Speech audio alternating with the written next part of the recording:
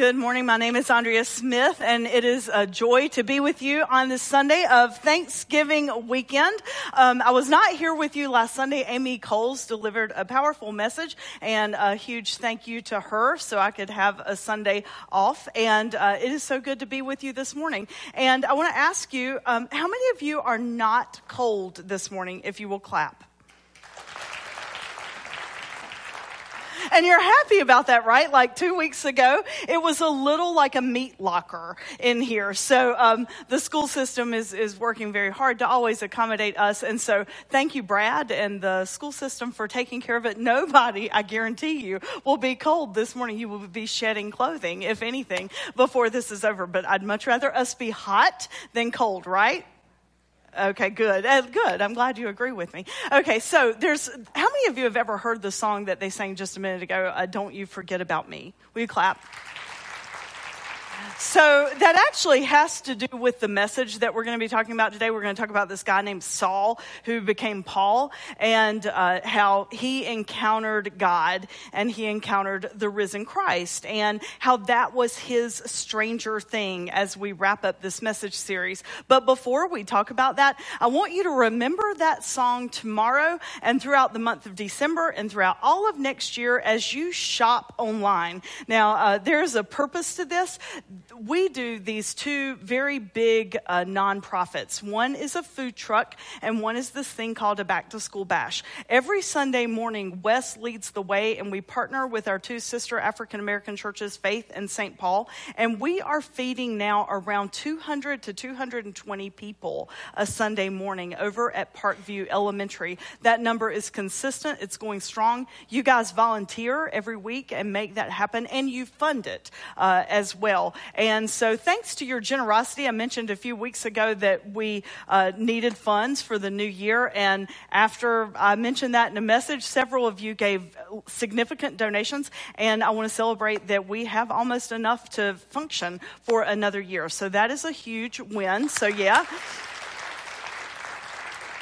It takes about $15,000, I think, a year, 15 to 20 to run the food truck every weekend. The other thing that you guys do as a church and lead the way, and it's a community mission, is this thing called the Back to School Bash. And in August, we serve 17, I think, schools, and the kids come to get free school supplies, free tennis shoes, free brand new tennis shoes, clothes, gently used clothes, and it's in this fun festival-like atmosphere. Last year was the biggest bash ever. We served 1,600 students. We served so many that the steering team, the board of directors for that, decided that this year we're going to actually make it last longer, because there's no way that we can get 1,600 kids and their families through in a reasonable in the time that we had allotted. So we're going to lengthen it by an hour and a half, and that takes about $40,000 to $50,000 a year. And so I'm boring you with all these details this morning because tomorrow is Cyber Monday. How many of you went Black Friday shopping?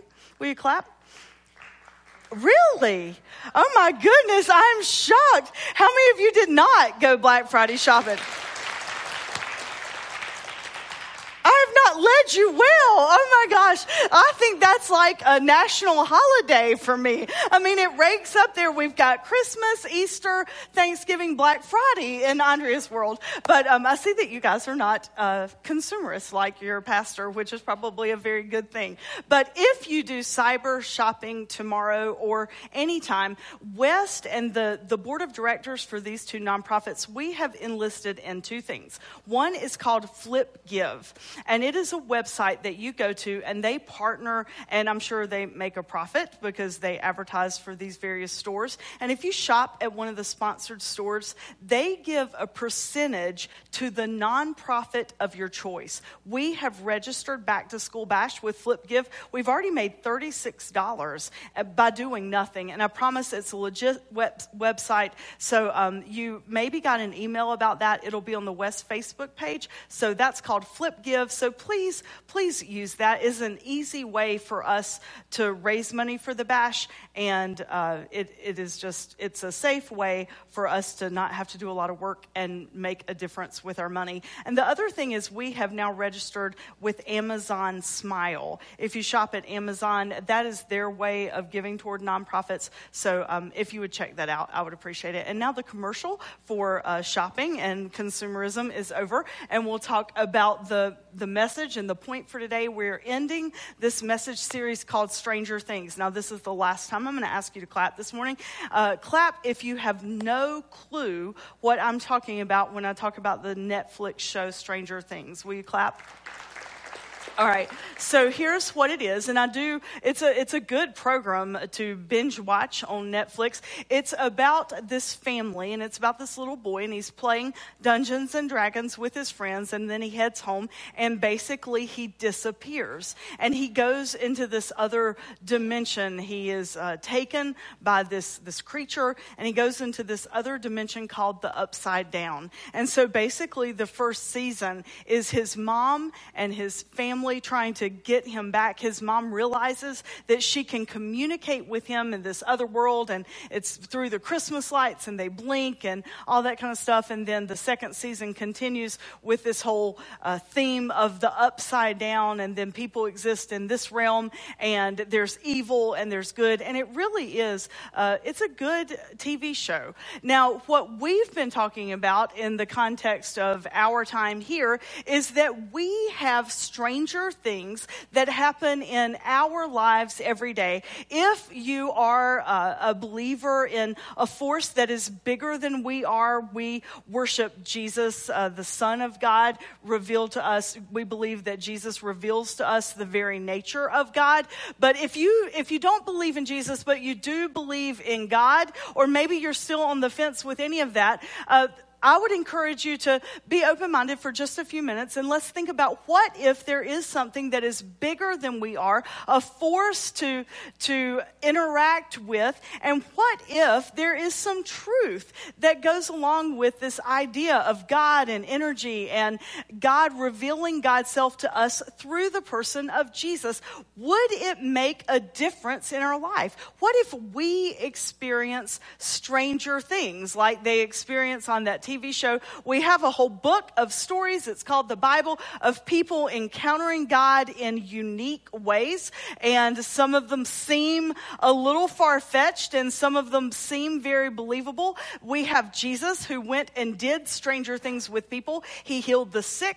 He caused the blind to be able to see. The lame were made to walk again. Amy shared with you last Sunday about how this miracle happened, and perhaps the miracle, the stranger thing, happened in the hearts of the people who were listening to Jesus, and the loaves and the fish, the loaves of bread and the fish went further than anybody imagined that they could. So this morning, I really want us to just think about one thing as we end this series.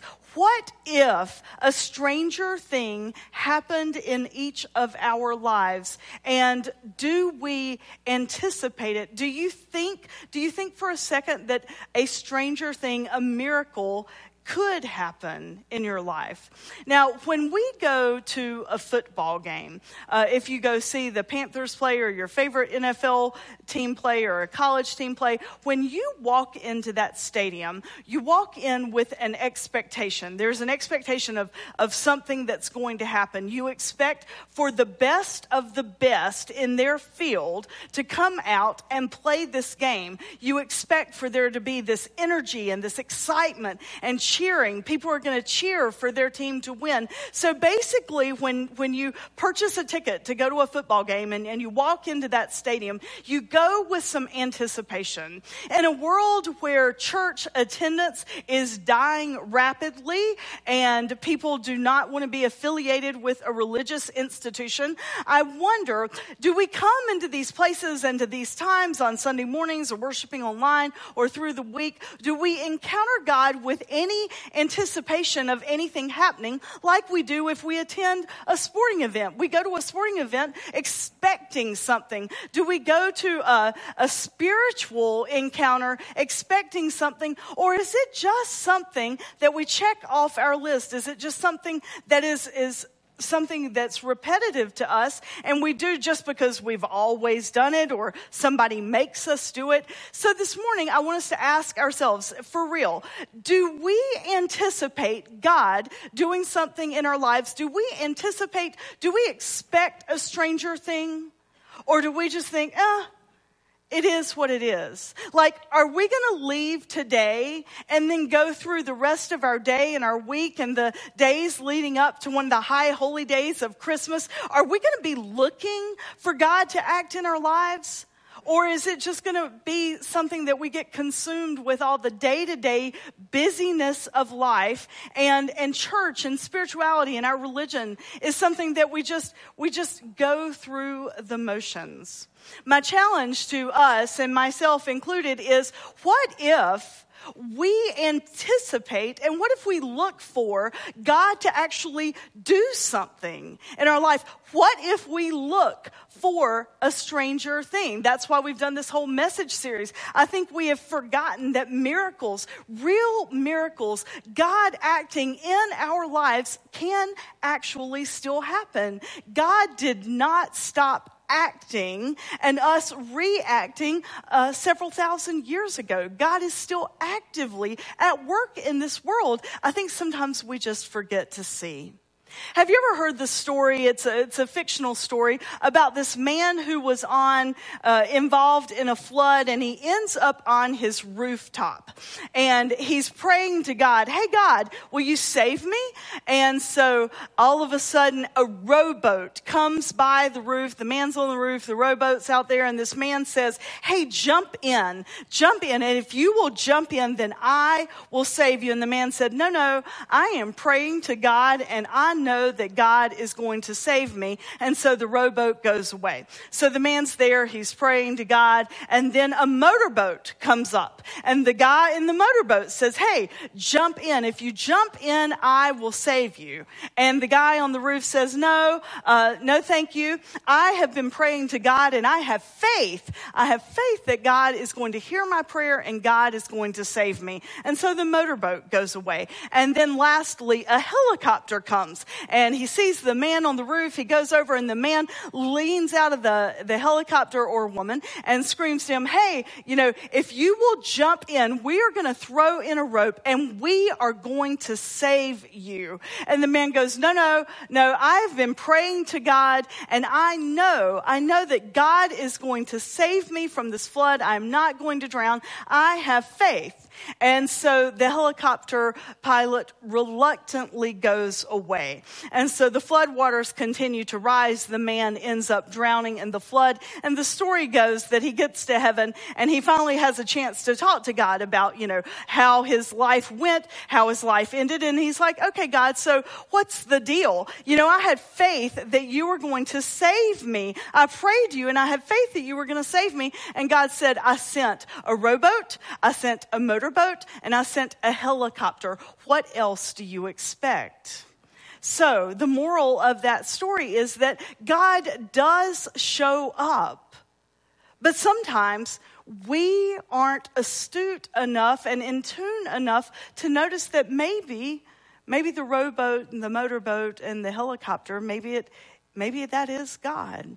So there's this guy in Scripture that I want us to hear what happened to him. He was this man named Saul, and he was a Jewish person through and through. He studied under some of the most renowned Jewish scholars. When he was 12 and 13, his parents sent him to Jerusalem, and he studied under one of the most renowned Jewish scholars. And also, there's something really cool about this guy. Not only was he Jewish, he was a Roman citizen. There was this city back then named Tarsus, and the Roman government controlled this city, and they had this rule that I think all of us would like if this rule came to our city. Hey, if you go live in Tarsus, you do not have to pay any taxes. Wouldn't you like to live in a place where we didn't have to pay any taxes? So if you were to go to Tarsus and live there, you never had to pay any taxes. So scholars say, and history says, that Paul's parents,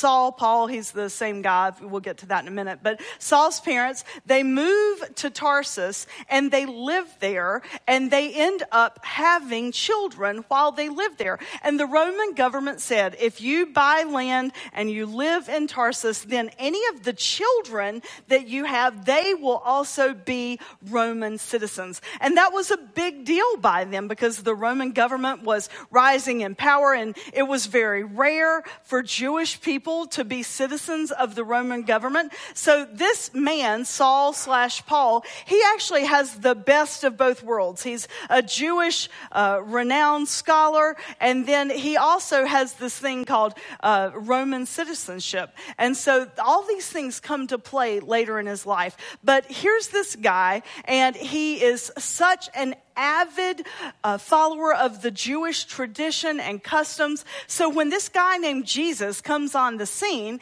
and he starts doing these stranger things like healing people, and all of these throngs of people are following him, and then, they end up putting him to death, and he ends up alive for some way that they can't explain. And people, his followers, are encountering this risen Jesus, and word spreads about this resurrected Messiah. This guy named Saul, his radar is all over the place, and he's like, wait a minute, this is wrong. You guys are wrong. You are breaking our religious vows. And so what does he start to do? He starts persecuting and killing all the people that were not following the Jewish custom and Jewish tradition, and all the people that were followers of the way. That's what early Christ followers were called. They weren't called Christians.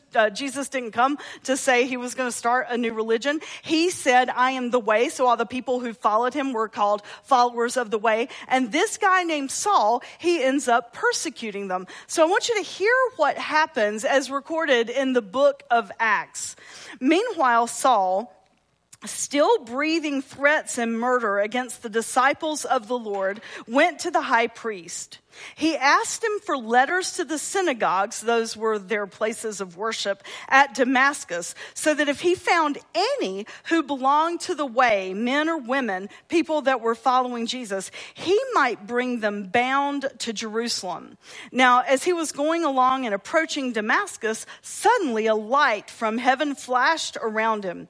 He fell to the ground, and he heard a voice saying to him, Saul, Saul, why do you persecute me? Why do you persecute those that follow me? And he said, who are you, Lord? And a reply came, I am Jesus, who you are persecuting. But get up, enter the city, and you will be told what you are to do. Now the men who were traveling with him stood speechless, because they also heard the voice that had spoken to Saul, but they did not see anyone around him. Saul got up from the ground, and here's the important part. Though his eyes were open, he could not see. So they led him by the hand and brought him into Damascus. And for 3 days he was without sight, and he neither ate or drank. Now, if you continue reading the story in Acts chapter 9, you will see that after Saul has this experience, this stranger thing with this voice, he is led into Damascus. He stays there for 3 days, and this guy named Ananias comes to him, and he's petrified. He doesn't want to go to this man and tell him about Jesus, because he knows that this Saul guy puts people that follow Jesus to death. But God also spoke to Ananias. Jesus revealed Jesus' self to Ananias, and so he went to Saul. And so Saul ends up having this change, this transformation, this conversion, and he ends up becoming one of the most renowned New Testament writers. Over 1/3 of what we call our New Testament Gospels are attributed to who initially ended up like killing Christians. 1/3 of the things that we know about Jesus and the principles that followers of Jesus and followers of the way, hinge our life on, 1/3 of those things come from a guy who ended up putting people to death. because he has this stranger thing happen to him, and he encounters something different, something bigger than him, and it does something different inside of him. Now, if that happened a couple of thousand years plus ago, does that still happen today? I think it does. So what kind of stranger thing is going to happen in our lives? Are we waiting for it? Do we believe that it can? I want you to take a look at this clip from the show, the Netflix show, Stranger Things. And it is where, this is a spoiler alert, it's season 2. And so Elle, or 11, who is the girl that the little boy who gets captured, he encounters, and she ends up being the one that like saves the day and protects him. At the end of season 1, she goes away, and they don't spend any time with her. And so you're going to see her show up in a scene today. But I want you to watch what happens when he's in the gym and he's experiencing some conversation with somebody different, because that's the point. So take a look at this clip.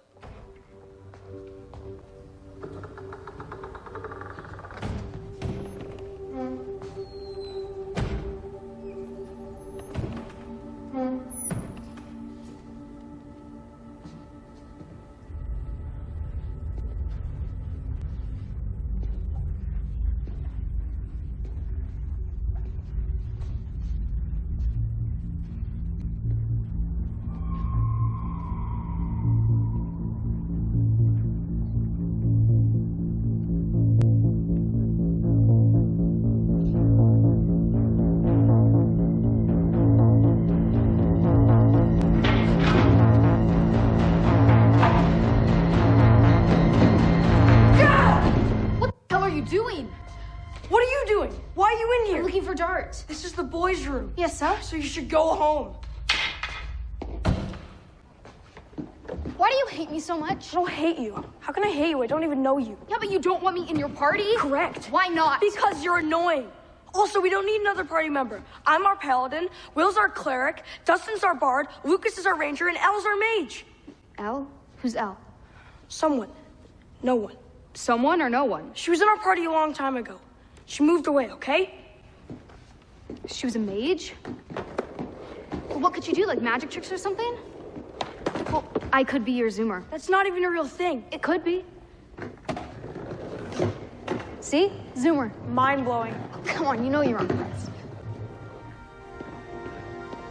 I don't see any tricks. You're just going around in a circle. If it's so easy, you try it. No. Why not? I don't know how. So then you admit it's kind of impressive.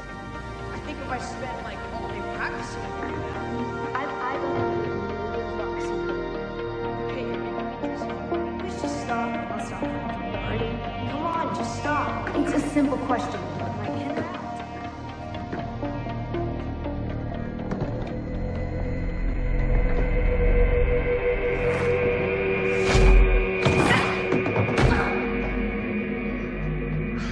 Jesus, are you all right? Yeah, I think so. What happened? I don't know. It was just like a magnet or something pulling on my board. I know that sounds crazy.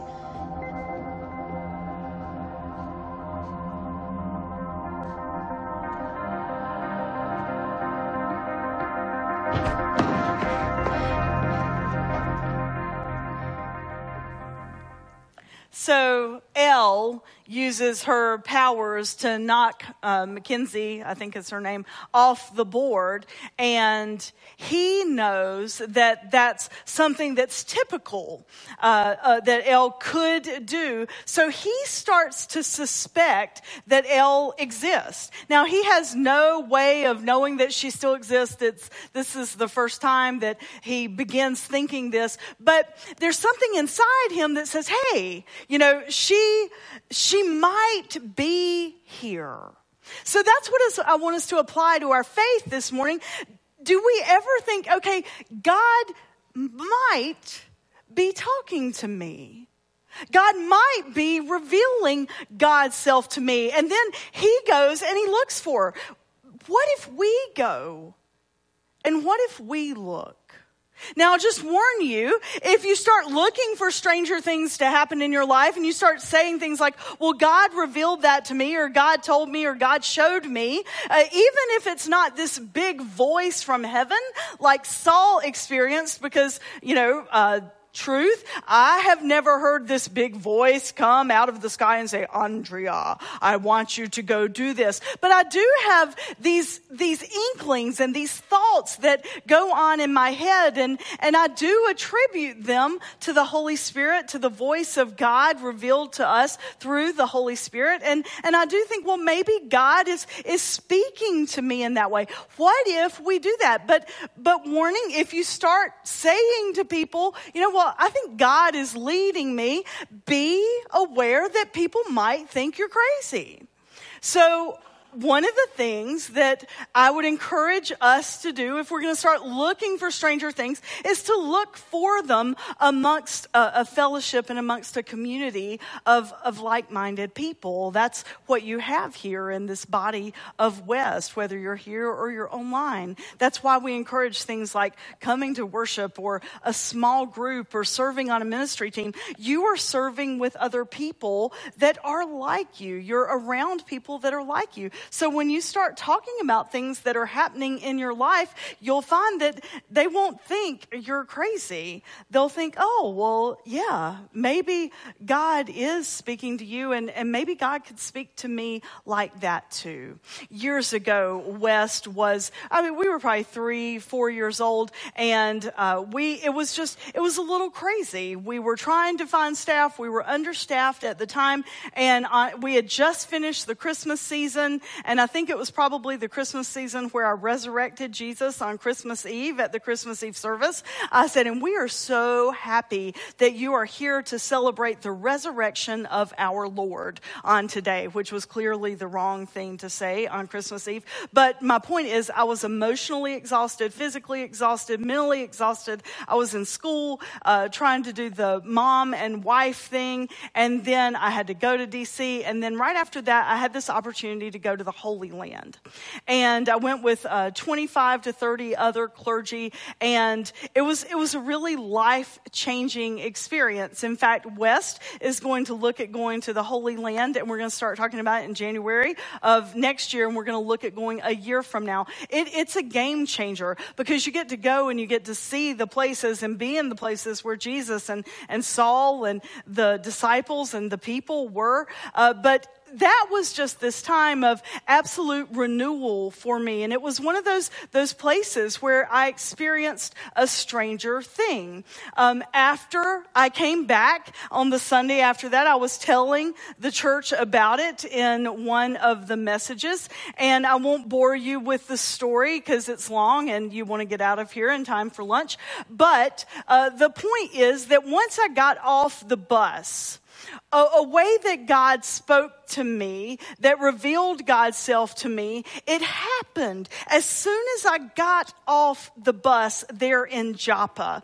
And Joppa is the place where there's a church, and the church is where Peter, who is one of the disciples of Jesus, he was there with Jesus up to the crucifixion, and he's the one who denied him and cut off a soldier's ear. So he's a pretty key figure. And then after the resurrection of Jesus, Jesus told him, go and love people, feed my sheep, love people, Peter. And so Peter did what he experienced. He did his own stranger thing that he had experienced from the resurrected Jesus. And he went to this city called Joppa, and he was there in the synagogue, and he was teaching, and he had a dream.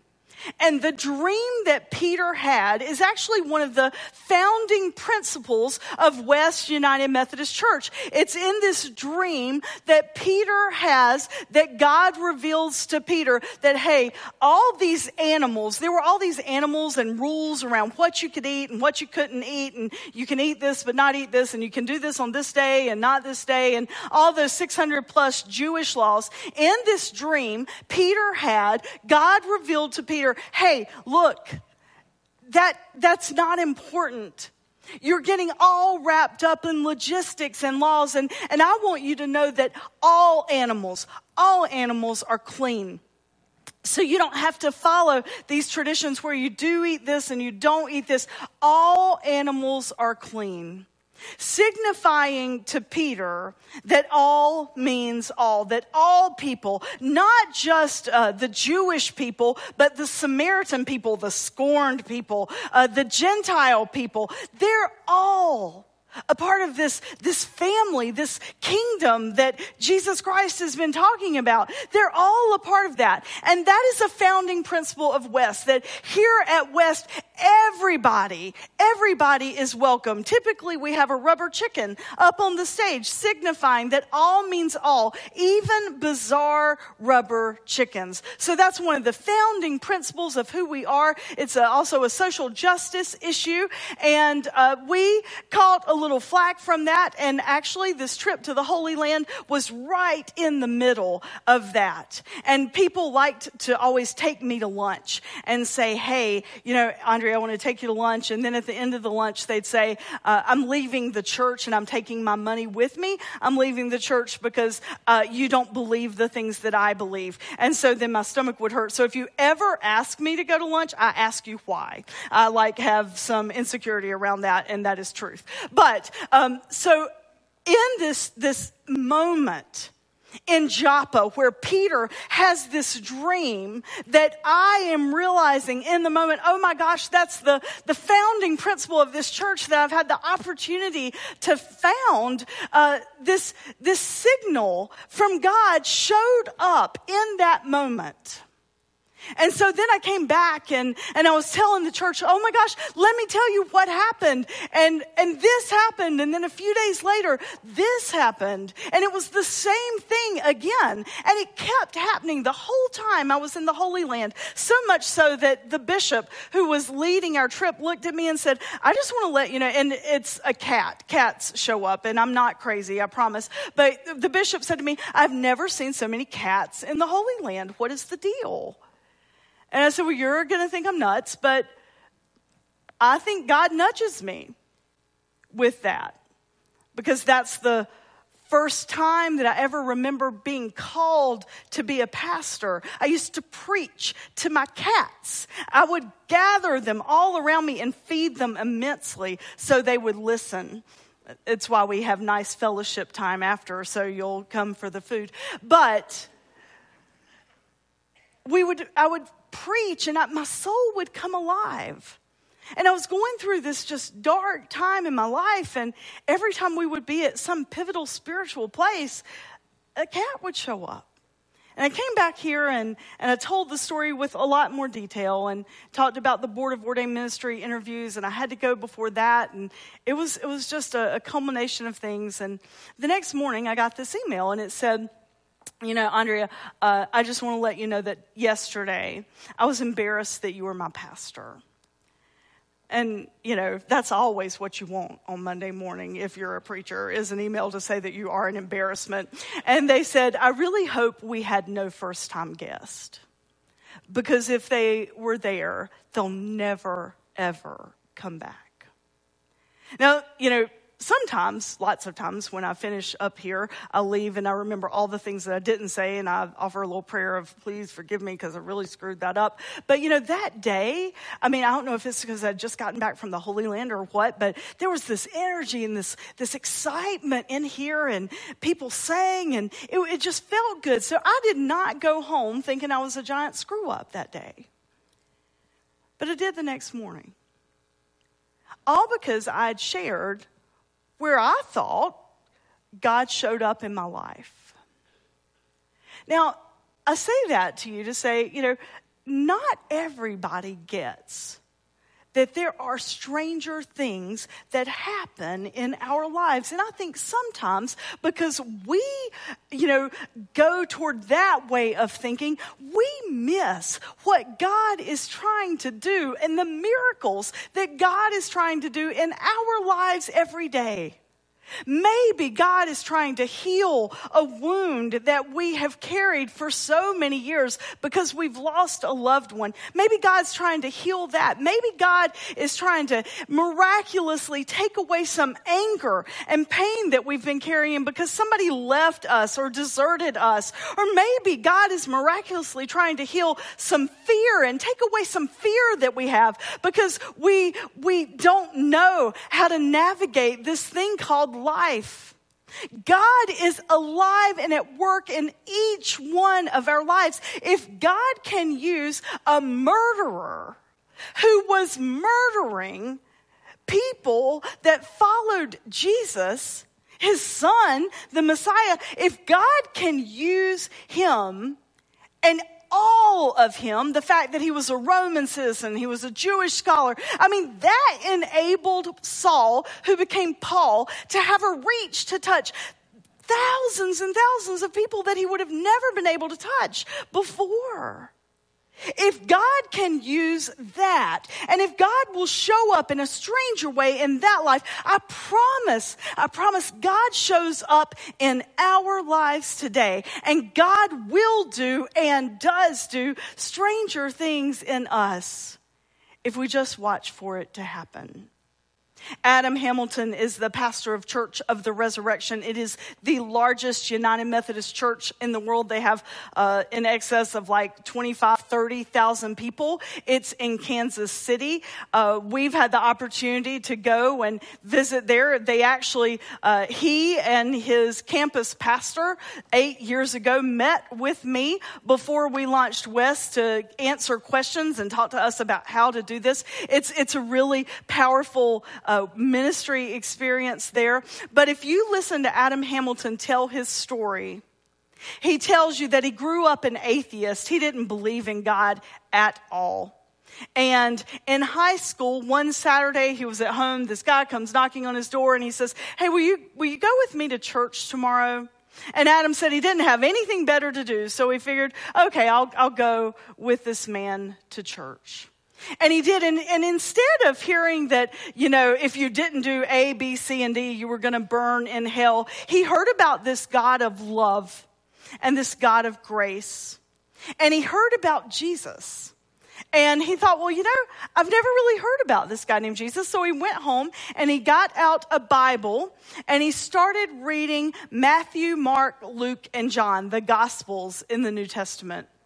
And if you're ever starting to explore faith, that is a great place to begin. Not in Genesis, but in the New Testament, in the Gospels. Matthew, Mark, Luke, and John. And the more he read about that guy named Jesus, the more he fell in love. And so then he went back to church and he professed his faith in Jesus Christ. And he decided he wanted to live a life that was connected to him.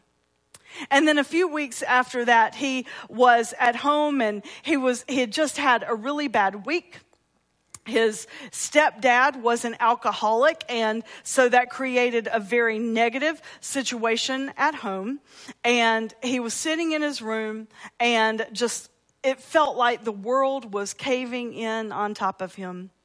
And he tells this story. He said, I was sitting there, and the more I reflected on my life, the more sad and miserable I became. And I finally said, I'm not sure my life is worth living. And I'm not sure there's any point in me going on. And then I heard this voice say to me, "You matter. You matter. And you are my child, and you are loved, and I'm with you, and you're not ever alone." And he said he just felt this experience, this warmth, this love, this peace wash over him. And from that day on, he always knew that no matter how bad things were, that he was never alone.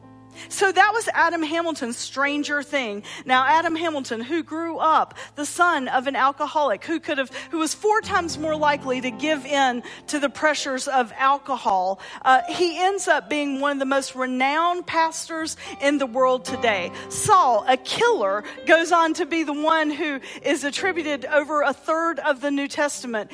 God uses each of us, and God works in each of us in miraculous ways. Today, when you go home, and tomorrow, and this week, and the rest of this year, will you look for stranger things? Because God is there waiting to do them with each of us, if we'll just see. Let us pray. Gracious God, as we go about our lives, may you show us you. May you reveal yourself. May we have a Damascus Road experience. May we look with fresh eyes and see that you are there calling to us and working in us. You are a mighty God, and we are so grateful for the ways that you call us to be in relationship with you. God, show us miracles. Show us stranger things. In Christ's name we pray. Amen.